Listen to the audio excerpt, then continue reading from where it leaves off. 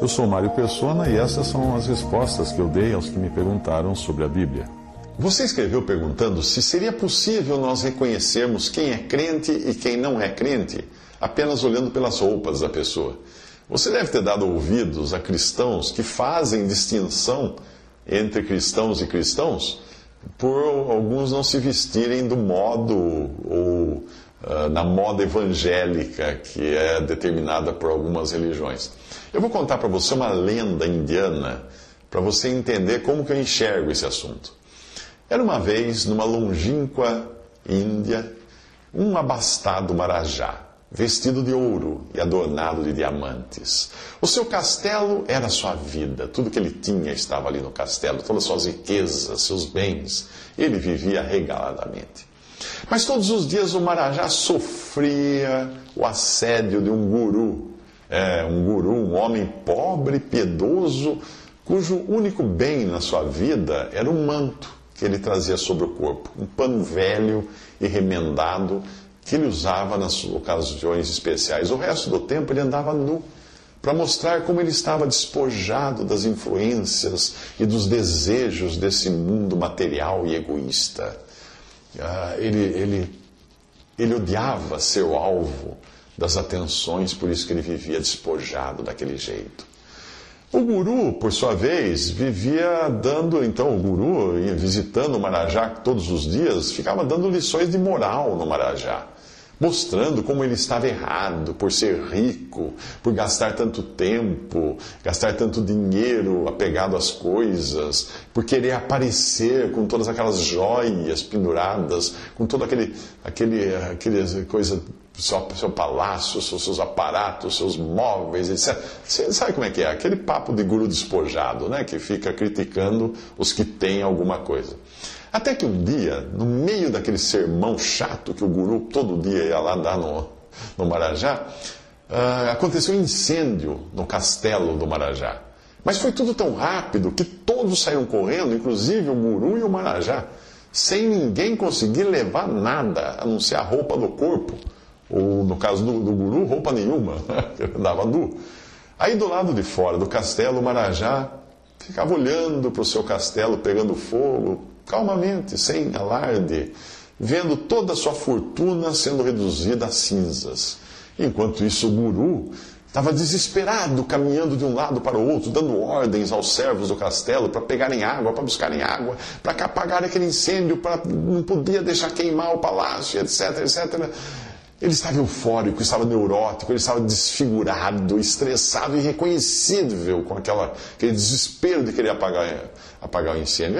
Aí o marajá virou para ele e falou assim: ó, nobre guru, eu estou a perder todos os meus bens e riquezas, e eu acato isso como sendo o meu destino, sem me preocupar. A partir de hoje, eu serei um mendigo, sem riqueza, sem prazeres. Agora, nobre guru, você poderia responder a razão, explicar a razão dessa tamanha ansiedade sua, desse desespero seu em apagar o fogo, já que nenhuma das minhas riquezas pode ser salva mais? Aí o guru respondeu: o meu manto, eu esqueci o manto no palácio que está queimando. Eu contei essa história para você para mostrar que a aparência exterior muitas vezes não retrata o que existe no coração da pessoa.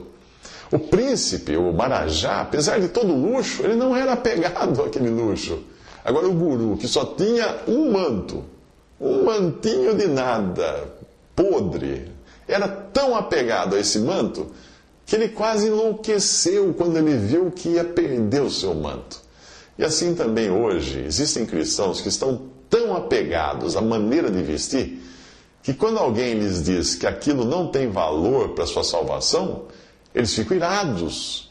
Como se dizer, como assim? Então todo o meu esforço de vestir essas roupas não vale nada? Toda a minha luta contra a vaidade, de não me pintar, não me depilar, não pentear o cabelo, não cortar o cabelo, todo esse meu esforço não vai me levar para o céu? Imagina, vai sim. Pense nisso. Na hora em que o Senhor Jesus estava morto na cruz, nu, completamente ali, morto, pendurado naquele madeiro maldito, nenhum dos seus discípulos mais próximos dele chegou perto. Fugiram todos. Porém, naquela hora, 2 homens ricos e importantes, influentes, que eram Nicodemos e José de Arimateia, se expuseram, pondo em risco as suas vidas, as suas carreiras, as suas riquezas, porque eles podiam ser presos como cúmplices de Cristo. E então eles deram ao Senhor um sepultamento digno. Por isso que em Isaías 53, 9, foi profetizado: e com o rico na sua morte o Senhor Jesus esteve. O servo de Abraão, quando ele foi buscar Rebeca para Isaque, para ser esposa de Isaque, o que ele deu a Rebeca quando ele chegou lá?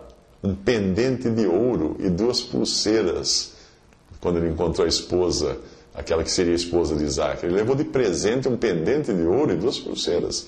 Gênesis 24. Eu não quero com isso defender mulheres cristãs que mais parecem árvore de Natal, né? De tantas coisas que eles penduram no corpo. Eu apenas quero mostrar a você que a pregação que muitos fazem contra adereços ou roupa ou coisa assim é exagerada. E na verdade ela só serve para exaltar a carne daqueles que vivem a vida inteira tão apegados às suas roupas, em se vestir de maneira simples, que acabam se orgulhando do cabelo comprido que tem a mulher, ou da saia curta, da saia comprida, ou de não usar uma calça comprida, ou de não usar um brinco, uma pulseira, uma maquiagem. Isso acaba sendo o manto de guru dessas pessoas. E obviamente isso é vaidade também. Visite respondi.com.br. Visite 3minutos.net.